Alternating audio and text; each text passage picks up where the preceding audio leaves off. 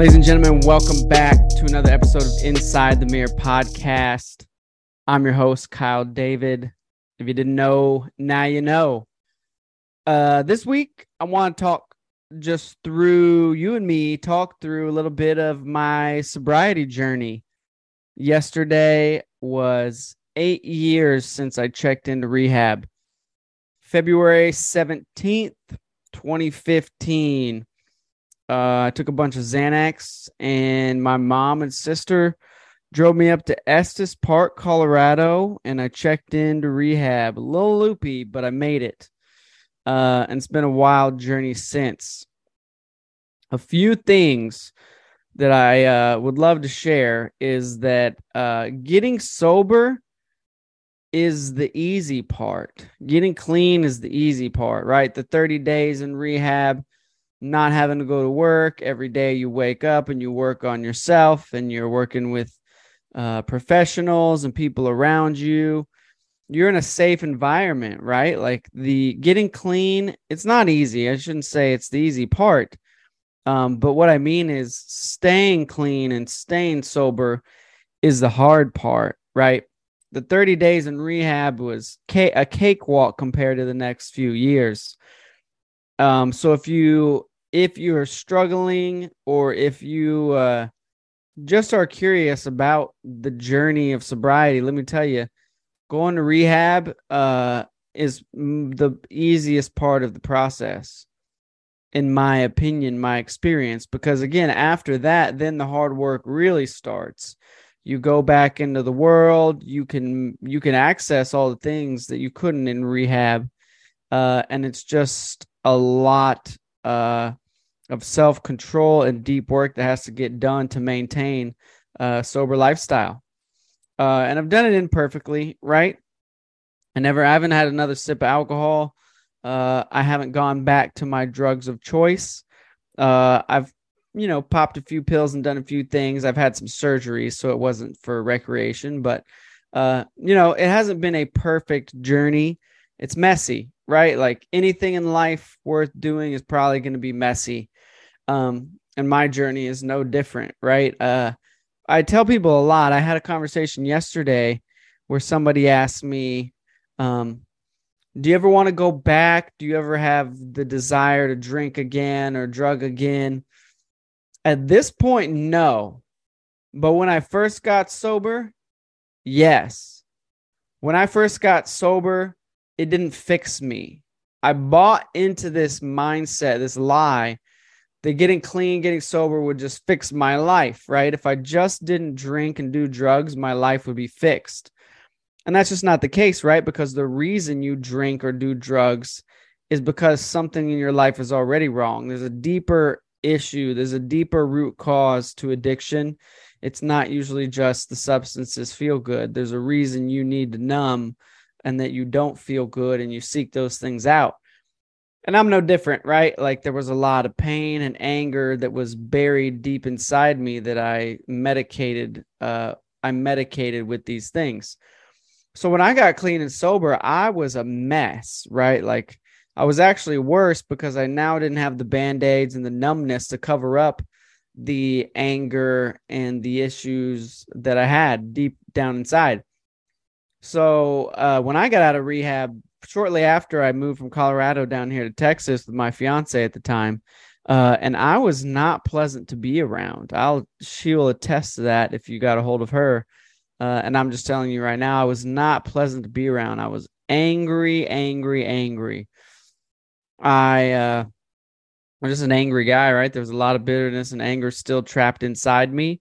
And now that I didn't have the substances to numb it and take me to that kind of happy, aloof place, I was not a pleasant person. And that was a several-year journey of not being happy with my life, with myself. Again, angry, bitter.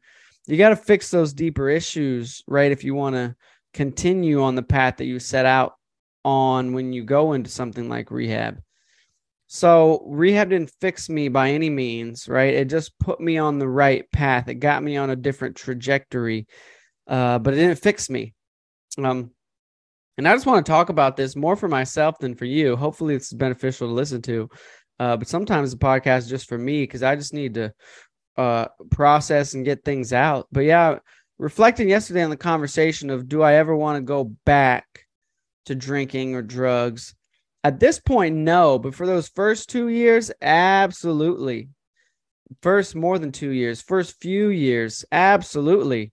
Right. I was white knuckling it. I was white knuckling it, as they call it, just hanging on, not doing it, but not wanting to do it, if that makes sense. I wanted to, I just didn't.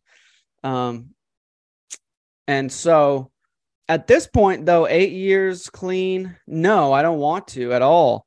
Again, I've done a lot of healing. I went through a year-long process of healing and discipleship at my church at the time.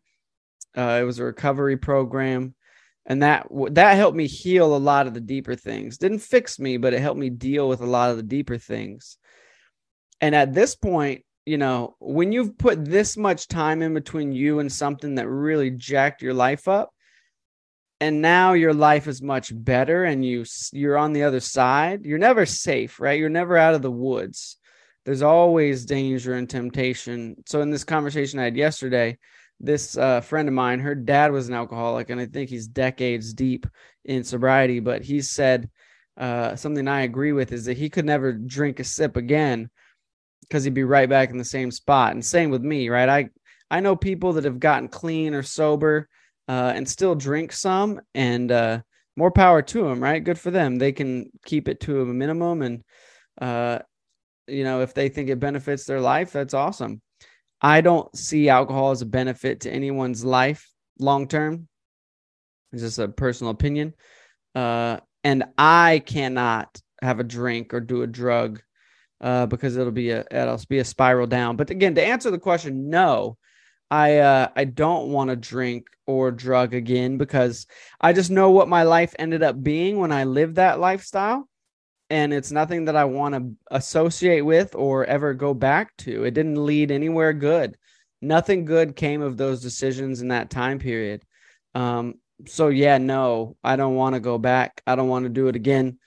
And it's not tempting or desire. But again, I still want to be careful and not put myself in positions to where that's even a thing or a temptation. So yeah, and the other thing, I posted this on LinkedIn yesterday. It's a weird thing, right? Because as grateful as I am for my sobriety and the people that have helped me get here, knowing that you wasted so many years making poor decisions is super frustrating. Super frustrating, right? Knowing that I spent the majority of my 20s under the influence when I could have been making money, building businesses, cultivating relationships, doing a lot of really productive things that I do now, but I feel like I'm behind in. And I know I'm not, right? Like my dad's reminded me of this a bunch, that's just part of my story and my journey. And it's actually, helped me become a stronger, better, different person than if I wouldn't have gone through it, right? So you can't, you can't stay in that place of guilt and shame, but it is frustrating to be like, man, where would I be if I hadn't spent all that time making poor decisions? That's just the reality of it, right? That's the frustrating thing. I think most people that have gotten clean and sober have some twinge of frustration towards themselves, going, what the heck was I doing? Look at all the dumb things I did and where I would be if I hadn't. But we all live a different journey, and you have to own it and accept it because there's no going back, right? So as we say, next right decision, right? Next best decision. And the journey has made me more resilient as a human. That's for sure. When you go through something that's really hard like that, and you have a lot of consequences of your choices, right? Whether it's legal problems, jail, relationship issues, financial woes, emotional, mental traumas. I've been through it all, so name them. But it makes you a more resilient person when you come out on the other side. Hard things in life make you stronger. Some hard things you put yourself through intentionally, right? Cold showers, building a business, physical effort, exercise. There's a lot of hard things you can do by choice. And there's also a lot of hard things that just happen to you, you have to overcome. And getting sober is one of them. Not easy, hard, but I'm better for it. So yeah, and I also mentioned this in my LinkedIn post.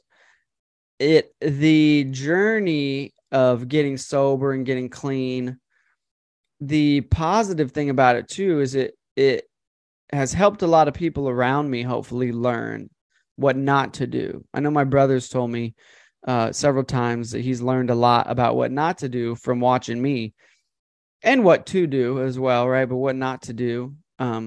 So when you overcome something like that, you do become a bit of an inspiration to certain people for certain things, not everything, right? But becoming resilient and overcoming something like that can be a blessing to people that watch you overcome it.